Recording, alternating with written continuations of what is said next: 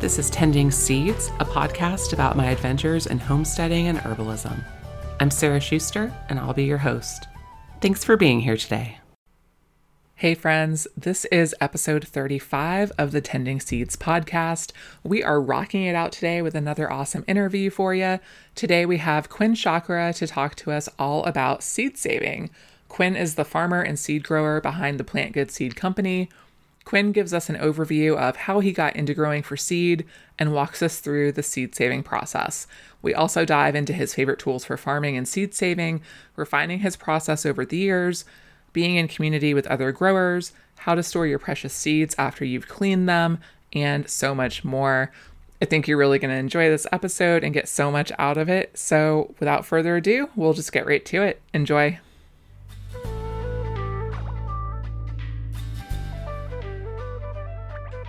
Quinn Chakra is the owner and manager of the Plant Good Seed Company located in Ojai, California. Being a seed producer is one of his main passions. Quinn, thank you so much for being here today. I am really excited to talk to you about all things seeds and seed saving. Thank you so much for having me, Sarah. It's great to be on the podcast. Yeah. So for those who aren't familiar with your work already, can you tell us a little bit about yourself and how the Plant Good Seed Company got started? Sure. Well, my mom lived in Ojai, and I came down to visit her for a season just to kind of hang out and support and just spend time with her. And I quickly got involved in the agricultural scene here. And this is about 2006. I got my first job at a farm-to-table natural food store that had a CSA farm connected to it, and they would bring the produce and they would cook it in their restaurants. And that farm was called Mono Farm, and that was the first farm that I ended up working on. And I kind of pretty much did everything there. You know, we did harvesting, we did planting, got to run the machinery, the tractor, et cetera, et cetera. And then after a couple of years, my mentor slash boss, Steve Sprinkle, got a larger plot of land on the other side of town. And for a while, he had two farms. And after a while, he just kind of decided that he didn't want to manage that much land. So he actually offered to transition the lease for that original farm, the very first farm that I worked on, to me. So the first farm I worked on is the first farm that I ended up managing. And that is kind of how the seed company started. It was a little less than 2 acres of land total. And we started off with a community supported agriculture program to just kind of get the farm up and running. And we were really interested in doing everything by hand in the beginning. I was particularly interested in, true models of sustainability in terms of inputs and fertility and, not using petroleum. So we did everything with hand tools, hand labor. We used the John Jevons biointensive method.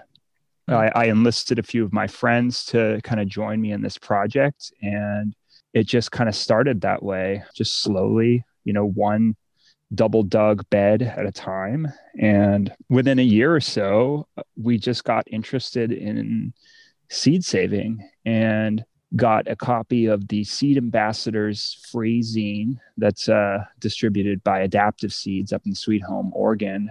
And we started saving seed from some of the crops we were growing for produce for the CSA. And then from there, we just decided that we wanted to start a seed company just out of interest. There wasn't very much thought about, a business plan or a business model or how we were going to make it work financially or anything like that. It was just really a passion project in the beginning.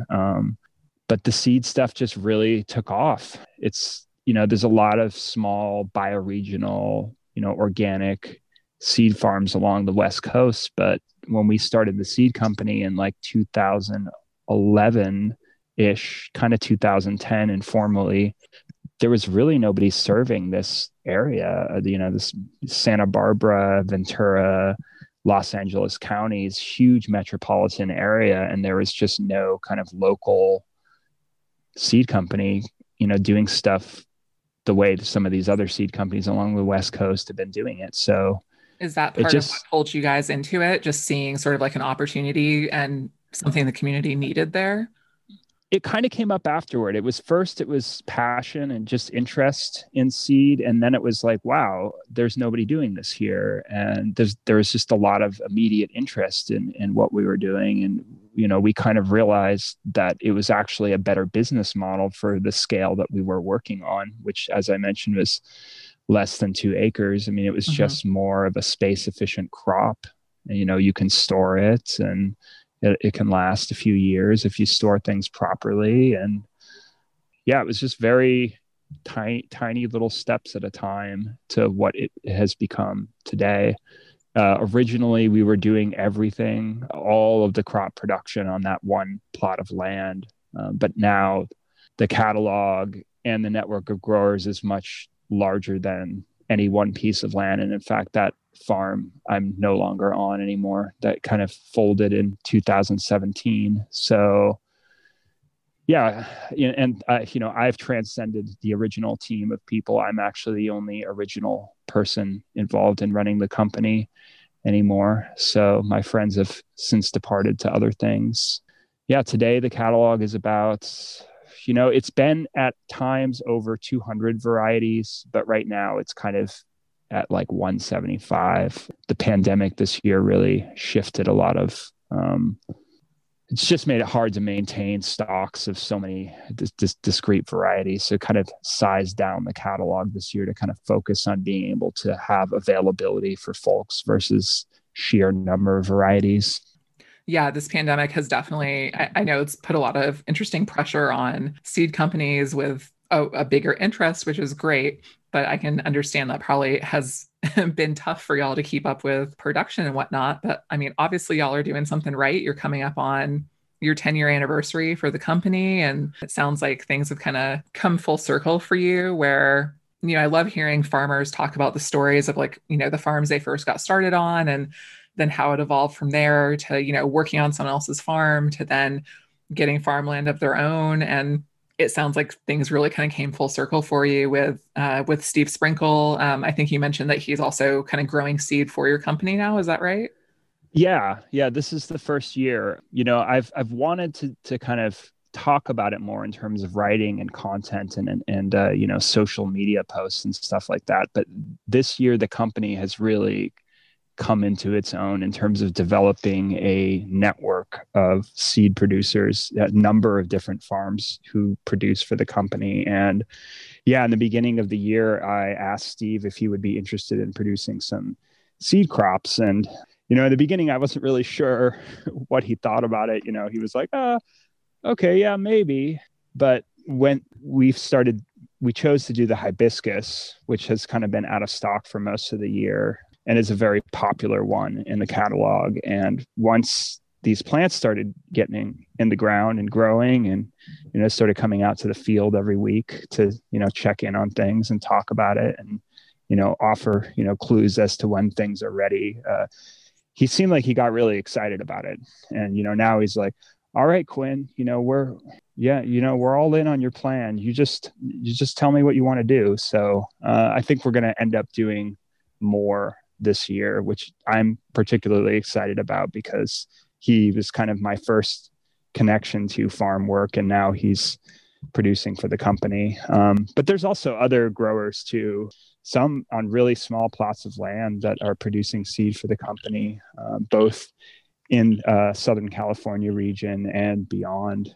Wow. Yeah, that's really cool. And it sounds like you have a pretty great sort of community of not just farmers who are growing for the Plant Good Seed Company, but also that you have a pretty good working relationship with other seed growers who have their own companies as well. Can you talk a little bit about, that kind of sense of community and what's that like for you?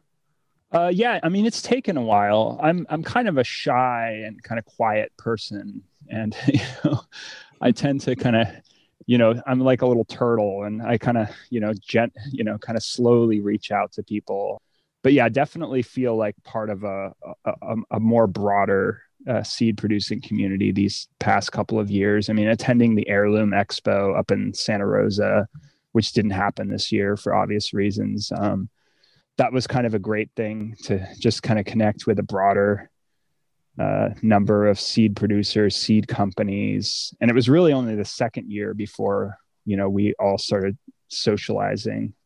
But this year I've been working pretty closely with Kaylin Redwood up at Redwood Seeds and pretty much talking every day, and just kind of, she's done a lot of fine seed cleaning that I haven't been able to do with my equipment here. So I've been able to, I'm not producing as much as I was in the past. There's been times where I've been doing, almost 100% of the production. And then, last year I really decided to scale it back. But this year I still did a lot of work with some seed crops around my house, and even some wild crafting near our house.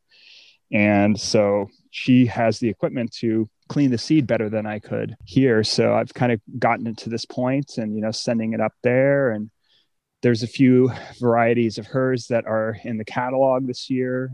Hungarian bread seed poppy, just released that, and going to do a carrot next spring. Yeah, it's been really nice to kind of have a reciprocal relationship with another seed company and seed producer, and just have that constant dialogue. And there's just so much to learn. Yeah. I love how like the beginning farmer is considered anything like 10 years or less. So I've really only recently passed that beginning to intermediate phase. You just realize that every year that there's just so much to figure out that you don't know. Oh yeah, it's a never-ending process. I'm right there with you. But I love that there's this sense of community and cooperation over competition with other seed growers. And I've found the same thing with other herb growers as well. When I talk to them, and just farming can be very lonely when you're a farm of one person with sometimes occasional help. And so I just love that there's this willingness to help and coordinate. And I've just found people to be so generous with being willing to share knowledge, or like you spoke to, sharing machinery and things like that. I just love that that's an option, and that seems to be true pretty much across the board. So that's just really great. Yeah, for sure. Yeah, it can be a lonely and solitary thing at times. My brother back in the day, he gave me this book. I don't even know who the author is, but the title was The Lonely Furrow. And I think it's just very, very bleak. I think it was some book from the 60s. I really wish I could remember the author now. I think it's actually got good content in it, but it's just one of those things where I'll have to look it up. I'll put it in the show notes for everyone. Nice. That sounds kind of up my alley, because lonely and bleak. I mean, we're heading into winter. Sure. Yeah.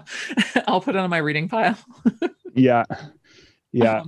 So you spoke about, the transition from the CSA model, getting into seed saving, and how there was definitely like a passion there, as well as just a need in the community for that. Can you speak a little bit about what fuels your passion for seed saving?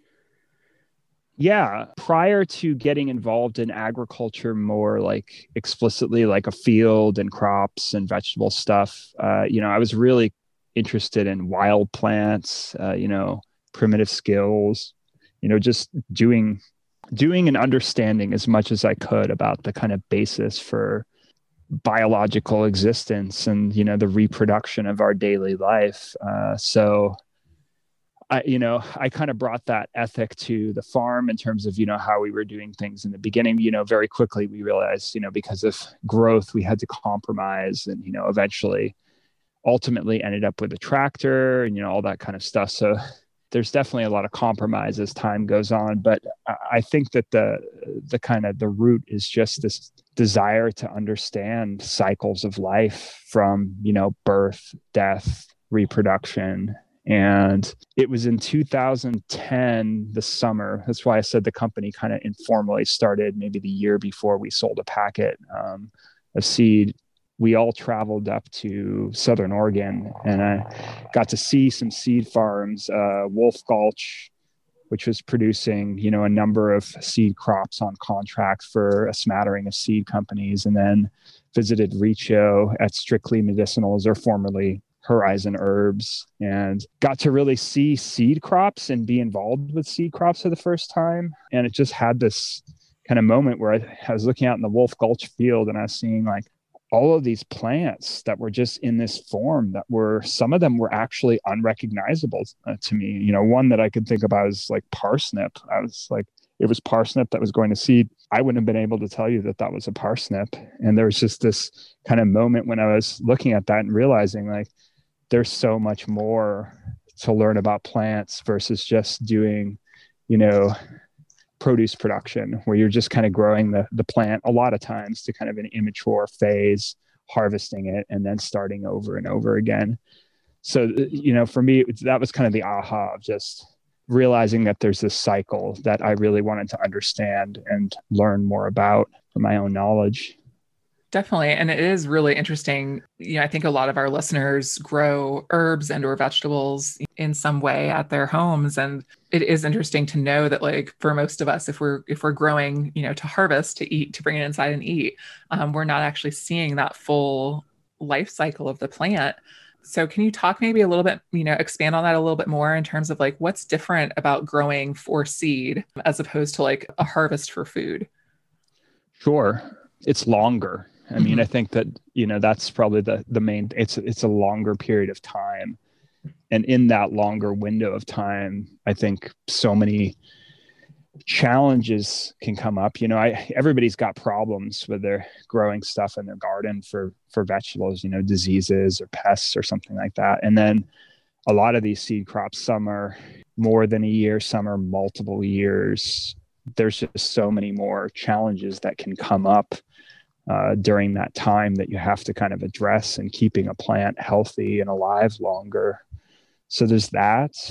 And then I think there's just the process of understanding the seed phase itself. What do you, with some plants, they're just so easy to save seed from, but other ones, you kind of see things and you're like, well, what am I going to do with this? How am I going to get this clean? How am I going to get this to a form where it's recognizable and somebody else is going to see it and be able to plant it? So, that could involve anything from harvest to, as I kind of alluded to earlier, challenges in cleaning and also seed quality.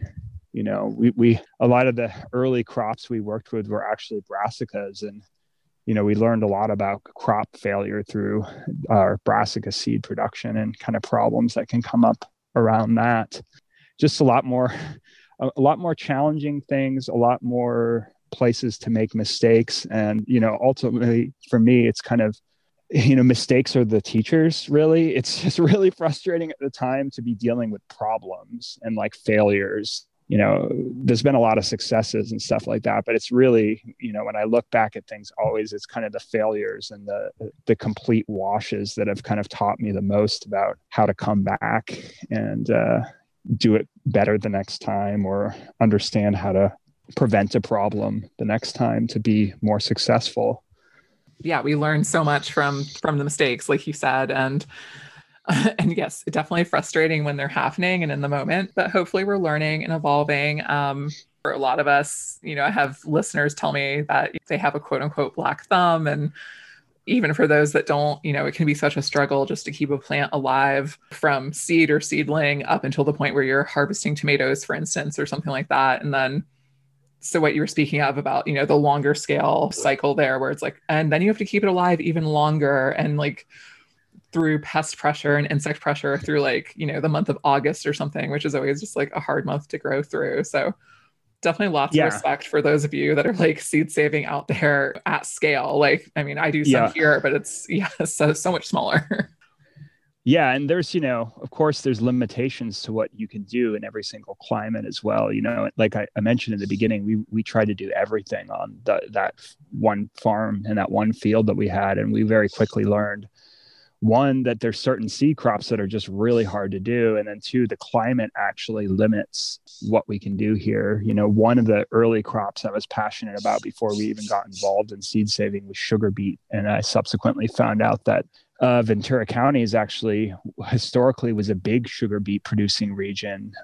So I was like, it was one of those crops that was kind of very contentious in terms of, GMO stuff and, cross contamination. I was like, wouldn't it be great to do organic sugar beet seed on our, field, and learn very quickly that this climate is just not cold enough in the winter to be able to get those things to go to seed. So I tried multiple times, and they just never had the cold to vernalize appropriately and send out that seed stock. And so we just had these large beets that would just never do anything. So oh wow, that's so frustrating. So which like groups of plants have you found have been really successful for y'all out there? I mean, a lot. I mean, this is really a great area to do any kind of crop production, be it seed or otherwise, because Mediterranean, Southern California, we have really mild winters. It's like zone 9B here. The crops that I am particularly interested in or kind of have settled on in terms of where I am. And the other limitation, it's not just climate, it's not just it's pests. Oh, for sure.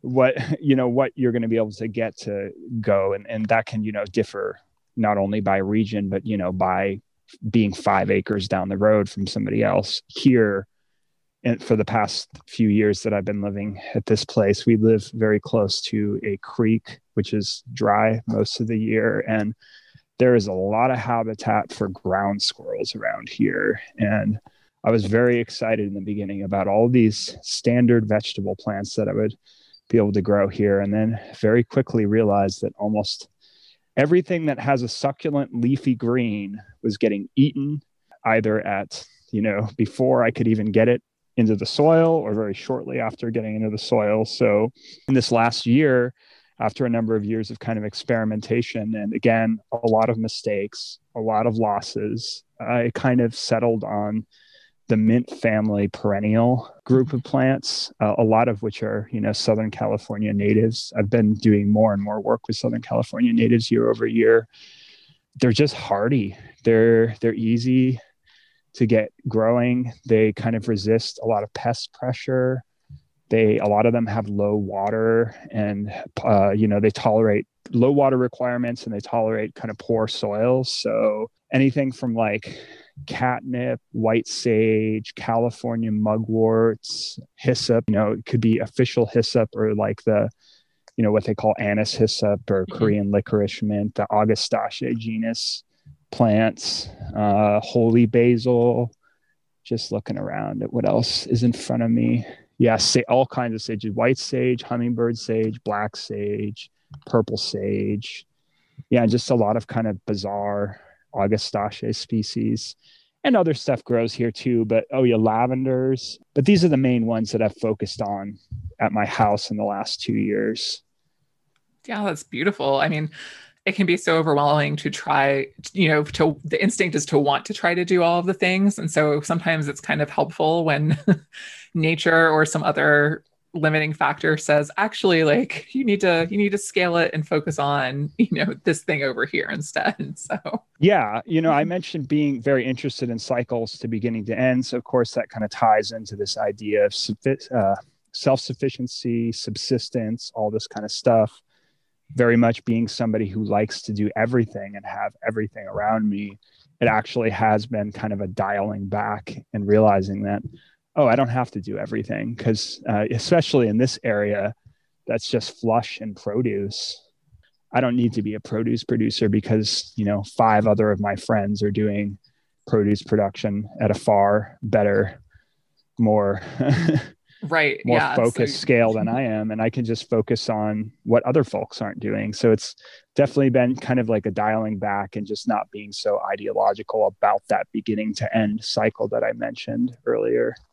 Right. And I'm like you, like I'm always striving for that self-sufficiency also. And I think if there's one thing that like this pandemic has shown me, it's the kind of like the mutual aid and community care and being like, I can still be quote unquote self-sufficient by nurturing these relationships with other people, like your friends that are growing vegetables. We can barter, we can trade things back and forth. I don't need to grow every single herb on the planet on my little patch of ground here. I can trade with other growers near me, and that's totally fine and awesome.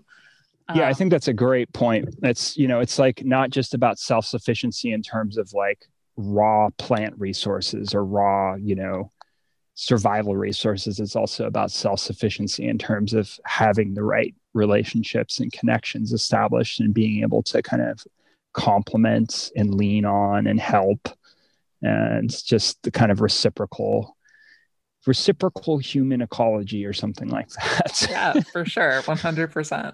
So I'm really hoping that listeners to this interview might be encouraged to try some seed saving of their own, either some late crops this year or at least for next year. So I was wondering if maybe you could talk us through the seed saving process. How does that work for you, either in general, or if you want to pick like a specific plant to talk us through and just give us an idea? I know it's different across, various plants, of course, but. Yeah, it's a great question. I mean, a lot of the, you mentioned, the black thumb and all that kind of stuff earlier. And, sometimes I joke with people, oh, yeah, you do have a black thumb, yeah, you shouldn't try this, but, that's just kind of facetious. Really, I mean, that's kind of what's wonderful about this is that it really is, it's pretty straightforward and easy if you have the patience and the persistence, or can kind of deal with challenges. And there's just so much good literature, even from the time that I started with that Seed Ambassadors Handbook to, now there's just so much free and available literature for people out there to find and access to kind of be able to shortcut some of these challenges that, a lot of us probably experienced back in the day when there was less. And, of course, even people before me.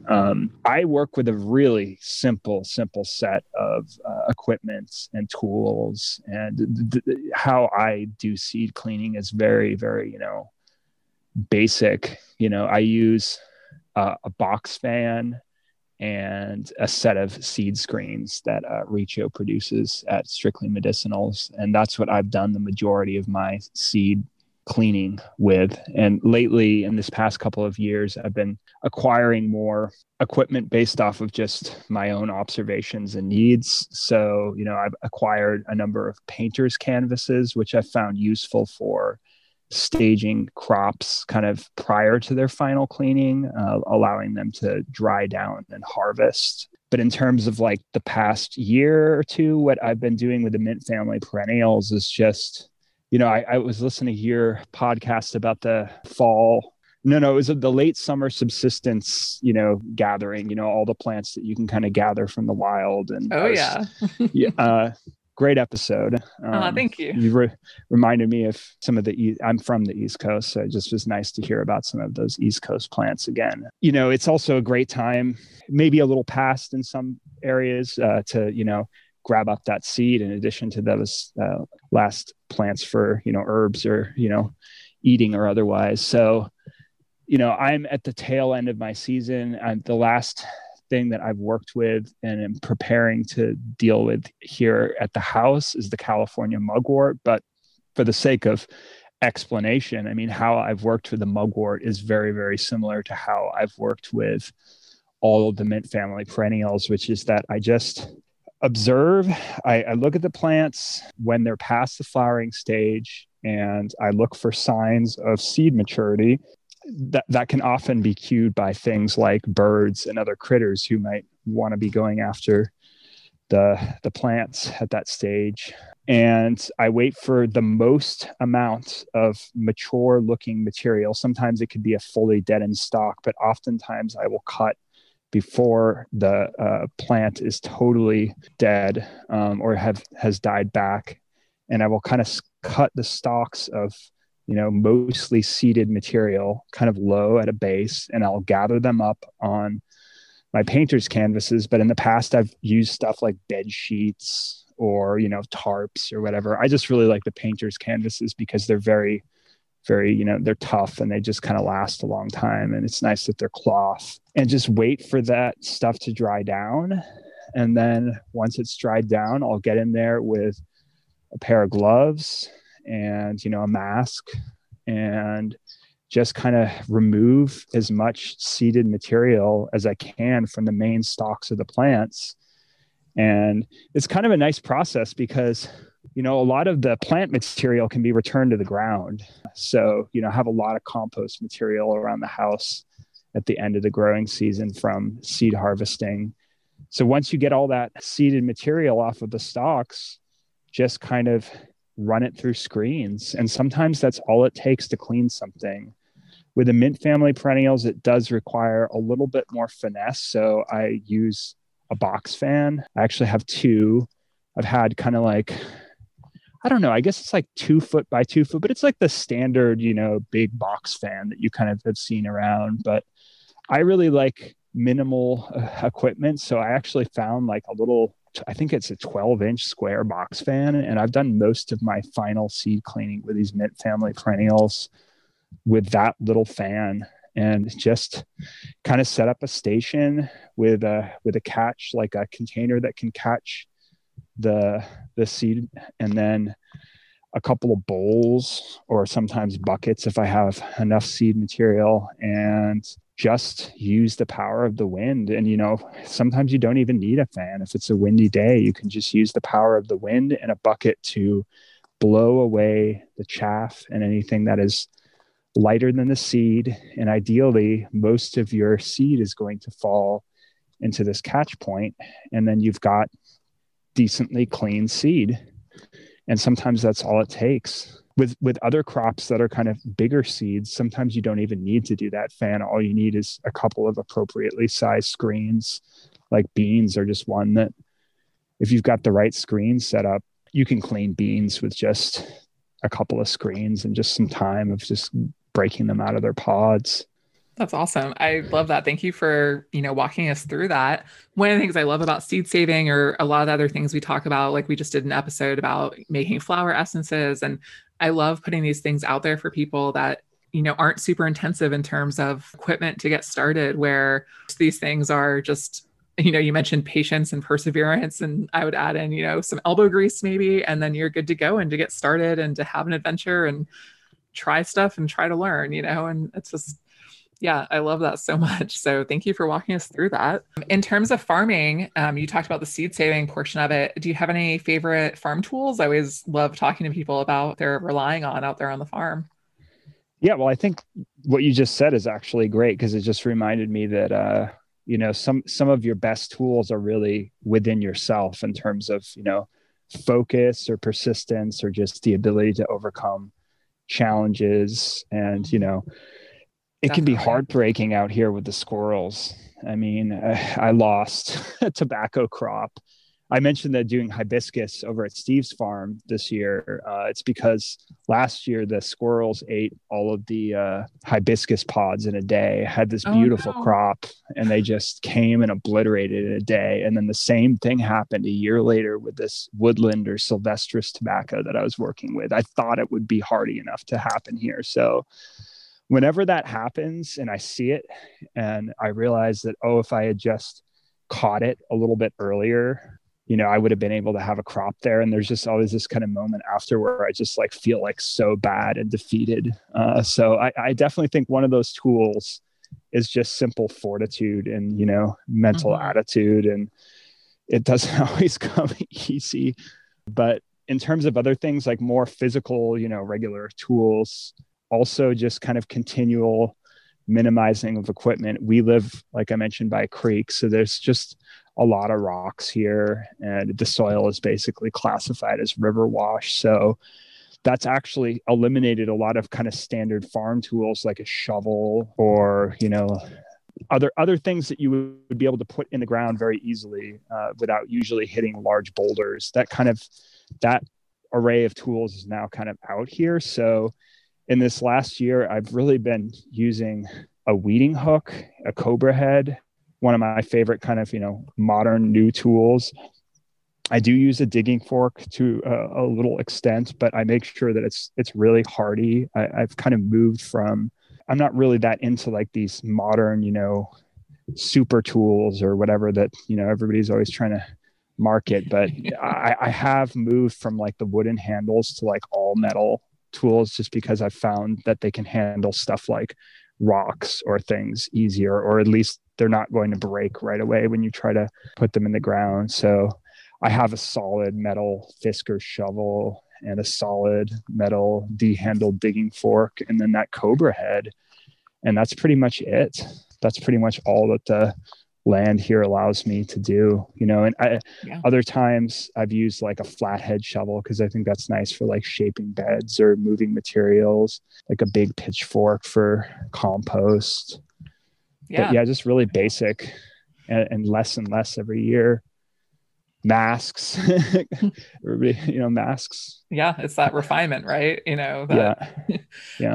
You mentioned, we were talking about people thinking they have a black thumb earlier.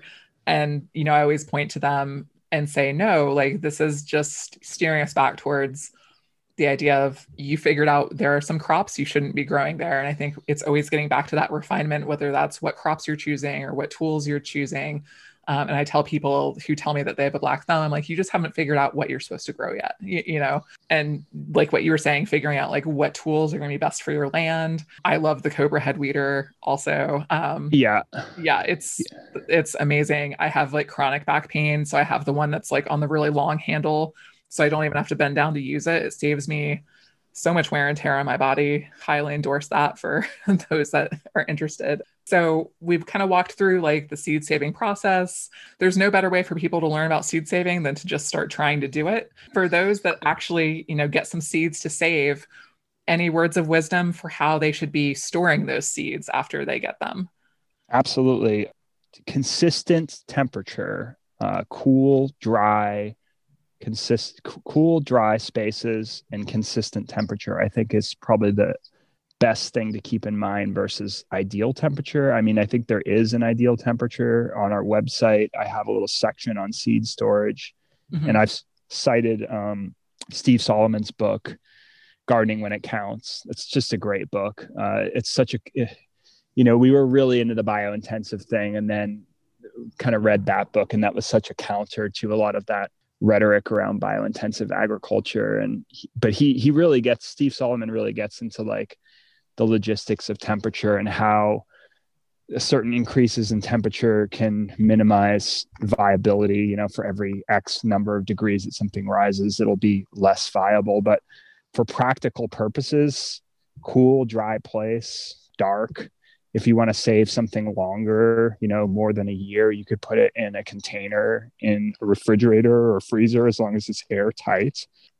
And if you're just doing home seed saving too, a lot of this cleaning stuff that vexes me a lot of the time, it's mainly only because I like to have a generally marketable crop when I put something in a packet, so somebody's not opening something and just having a bunch of chaff. But if you're saving seed at home, as long as the chaff is dry and you get it reasonably clean to where you can see the seed, that's enough too. Yeah, you're having to operate at like a bit of a higher standard in terms of like appearances and stuff for countering the black thumb isn't necessarily about doing more. Like you just said, it's kind of about doing less, or just figuring out what you don't need to do or what you don't need to obsess about. Are there any plants? I know you mentioned beans as being one that, are very easy to start saving seeds from. People that are new to seed saving, are there any suggestions you might have for plants to try to work with? Yeah, I think you had mentioned calendula in a past episodes as well. I think you mentioned like lemon balm. Those ones, just those really good herb plants that, are just very common. It's kind of funny though, because calendula is so easy to grow, but it's just another one here that I can't really do at all. So the one that I've really been the most excited about, mainly because it involves having a relationship with my friend, is the catnip. It was the first plant that I put here because I have a feline friend named Ivan, and he's very outdoors, reluctantly indoors at any given time in a day and at nights. And the first thing I put down here was the catnip, and it's very weedy and also very easy to grow, but it's also very seedy. And I just think that one's a really easy one to do too. And it's actually a great crop to grow from seed to seed, because I didn't really realize, I've worked with the catnip maybe 4 or 5 years now, like as a seed crop, but I didn't realize until last year that it's so good for, catnip. It's not just for kitties. It's really for all kinds of beneficials in the garden. I mean, I've seen so many small I'm not an ornithologist. I wish I could name all these little birds, but just these little yellow-bellied birds coming and snacking on the seeds, and just spiders and pool moths and things like that. And then in the end, through all of that, there's just tons of seed there. And it's actually a really easy one to clean. So it's kind of my favorite one because it's not only easy for me to work with, I get a lot of it. I feel like it benefits so many of the creatures around me, but it also, Ivan just loves it he loves it when it's on the ground and, a young plant, but he also really loves this seed saving process that I've kind of mentioned earlier with the canvases and the stalks and stuff like that. He just really gets into it. I cut down all the stalks and I stage them on this big blanket, and he immediately knows what's going on, and he comes over and he kind of lays on the blanket like he's a king. And, he's like there for weeks. And in fact, I prolonged the harvest. I'll do like a second and a third round because it's just so enjoyable to see that he's there and enjoying it. And I mean, that's kind of a real reason why I actually like to do production by my home, because it's so much about relationships, other human relationships, the more than human world, all of that kind of stuff. And that just makes it that much more enjoyable for me. So definitely. I guess maybe it would, if we're talking about ideal plants to save seed from, like what is the one that is going to create the most, I don't know, positive or, beneficial relationships for you? That's probably another like helper in guiding you along. And of course, also what survives. Like I'd love to do calendula here. I've worked with it for so many years in our old farm, but squirrels get it. Oh no. I got a bunch of calendula plants right now. It's real much colder where you are. I heard you talking about frost in your podcast, but oh yeah, we've yet to get anything. It's like upper 80s here today. So the squirrels are just going to town like it's the end of the season. It's like I got all these calendula plants around, and there's just like nubs where flowers were. There's just like, it's just foliage and just nubs. Oh, no. Yeah. And that's such a bummer because I love suggesting calendula to new growers because the seeds are so cool looking. Yeah, absolutely. They're like little seahorses, and it's great. I mean, they're just so easy to grow. And probably for, 90% of the folks that listen to this podcast, Sarah's right. But if you've got, 2 miles of habitat with ground squirrel, maybe it's not necessarily the best one to try to do. Yeah, don't give the squirrels your address. That was Quinn's mistake. Well, and you sent us some photos of Ivan and you with the catnip harvest that I think we're probably going to use for the cover image for this episode, because it's such a sweet photo. I love it. But yeah, I would have like a seed company based around, the plants that Ivan likes if I felt like I could make a living off of doing it, because that's just the most fun. And I mean, he gets on the blanket with the mugwort and stuff like that. Like recently I posted a picture of that, but it's just something about the catnip and just how they just imbibe and just revel in it. It's like his crop and his plant and his harvest. So yes, please do post that picture. I definitely will. That's really sweet. Do you want to talk about any upcoming projects and where people can follow your work? Yeah, absolutely. We just released the new and returning. A lot of stuff is returning, has been in the catalog before, but it's back. New and returning for 2021 varieties. It's over 20 vegetable, flower, and herb. I forget if I said 2020 or 2021, but whatever it is, it's new for the end of the year and the beginning of next year. And so that's kind of like the first time there's ever been like this big of a release all at once. So I'm pretty excited about that. Been packing seeds nonstop for the last week to kind of build up a critical threshold of supply for folks. So that's there. I also want to just jump in and say that everyone needs to go check out your seed company website, because just the art, I mean, you have a great variety of seeds, but just the artwork alone on the seed packets is so beautiful. So everyone definitely needs to go look at that. Thank you so much, Sarah. Yeah, I've worked with a illustrator. Her name is Goda, from the beginning of the life of the company. And it's just been pretty much the collaborative privilege of my life to have this like long, deep historical illustration archive of all the plants that we've done. She does a hand-drawn illustration for every single plant. And you mentioned the website, and even now she's actually started doing some of the more general graphic design, which is nice. And she did some of the seed production too. Actually, she produced one of the tomato seeds. Oh, cool. So that's particularly exciting. The Siskiyou orange tomato, she did the drawing and the seed production. So that's kind of cool. Like there's just a lot of that, like beginning to end cycles, like it's in kind of the packets and just kind of imbued in the company in so many ways.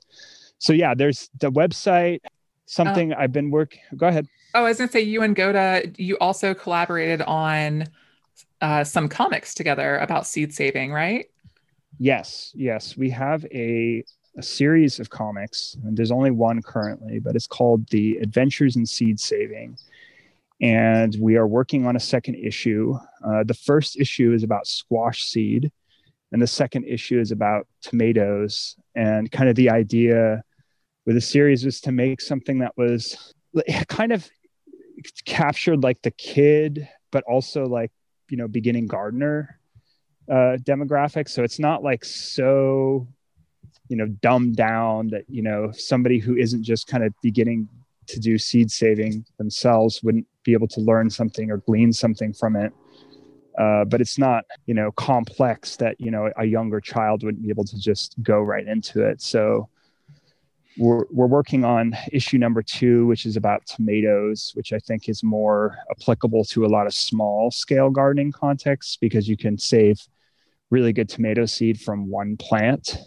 We learned a lot from feedback from the first issue and how to kind of make the subsequent issue better. So at some point that'll come out, and that's available on the website. It's also available as a free PDF.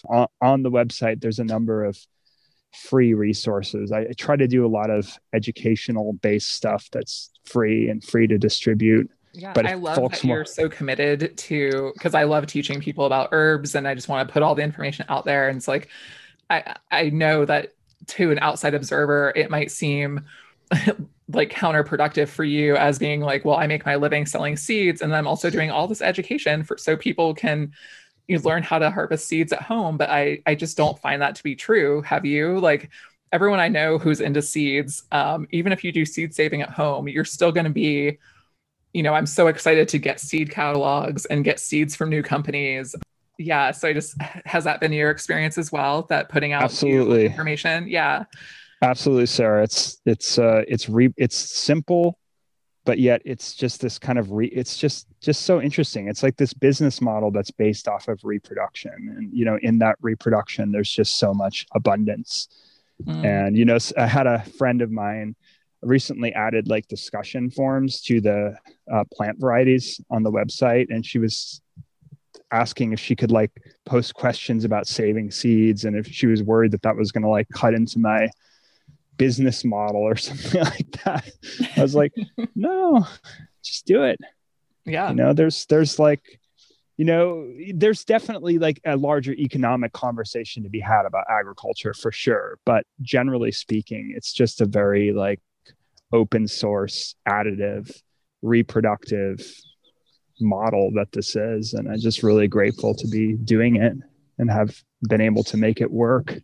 Completely. And I find myself, as well as most people I know that are growing things, that we sort of have this a little bit of that kind of Pokemon, gotta catch them all kind of vibe. So even if I'm saving all my own seeds, I still need to check and see what you have every year. So absolutely. Yeah, absolutely. And it's the same for me. Buying from seed catalogs all the time. I've got a seed library that's just massive. I'm sure. A quarter of my storage unit now, that's just like the stuff that's off the catalog, because, I see something or I hear something, hear about some weird crop, and I just know that Pokemon, gotta catch them all. And speaking of education for seed saving, you also have started doing a Patreon with videos about seed saving. Can you talk about that a little bit? Yeah, it's been kind of a slow to grow project. I've kind of been trying to focus it on something that's really like has use value for folks. And this year I've settled on doing a lot more kind of visual educational outreach content that's, honestly just illustrating some of the stuff I talked about in this episode. I mean, this year I've been doing like 2 posts a month. They're video posts. I usually just shoot them all at once with my phone, and I just kind of talk about the crops that I'm working with. So I've got demonstrations for a lot of the mint family perennials, white sage, mugworts, just posted one, did a little one about hibiscus, did one about catnip, did elderberry. I think I have some comfrey on there. So it's just kind of more in-depth educational content about seed saving, and also just kind of want to eventually offer some more like behind the scenes stuff about the operation of the company, because we've been talking about seed saving and being outside for an hour, but a lot of my work is actually behind a computer screen these days. So it's like, I'm just like I'm just administration. So yeah, there's a lot that goes on indoors for being farmers. I was talking about this with someone earlier, where especially with like doing a podcast, I know you used to have a podcast as well, and you're talking about bringing it back. And it's just like, yeah, it's a lot of computer time that we don't realize it goes into that. Yeah, for sure. And that was even the block to me getting kind of a Patreon going, is because I have computer time and it's usually spent on administrative stuff. But when it comes time to like this long form editing and production and stuff like that, I've just been so lax on free time that I just decided that the best thing for me to do is just to kind of go very free form with this project and make it kind of very rough and just kind of see how folks respond to it. And if people want to subscribe to the Patreon and they want to, make suggestions about the content they'd like to see, I'd love to hear it. It's just a very open-ended thing right now. And it's just kind of been building in this last year. Last year, I did like a long form photo archive of all of the crops that I worked with in 2019. And this year it's been more video stuff. And yes, I do want to bring the podcast back. And I do want you to be probably the first guest on the Resurrected podcast, because I want to know more about you and your context. Thank you. I would be honored. And also, Quinn has been kind enough to share one of those seed saving videos with us. So there will be a link to that in the show notes so that everyone can check that out, as well as checking out, the seed saving comic also that he spoke of. So there's going to be so many different goodies in there that you guys will want to check out. But Quinn, I just want to say thank you so much for being here today. It was so great to talk to you. I love the work that you're doing, and I really just hope people will do some seed saving themselves and also get some really awesome seeds from you at the same time. Thank you so much, Sarah. It's been great to be here.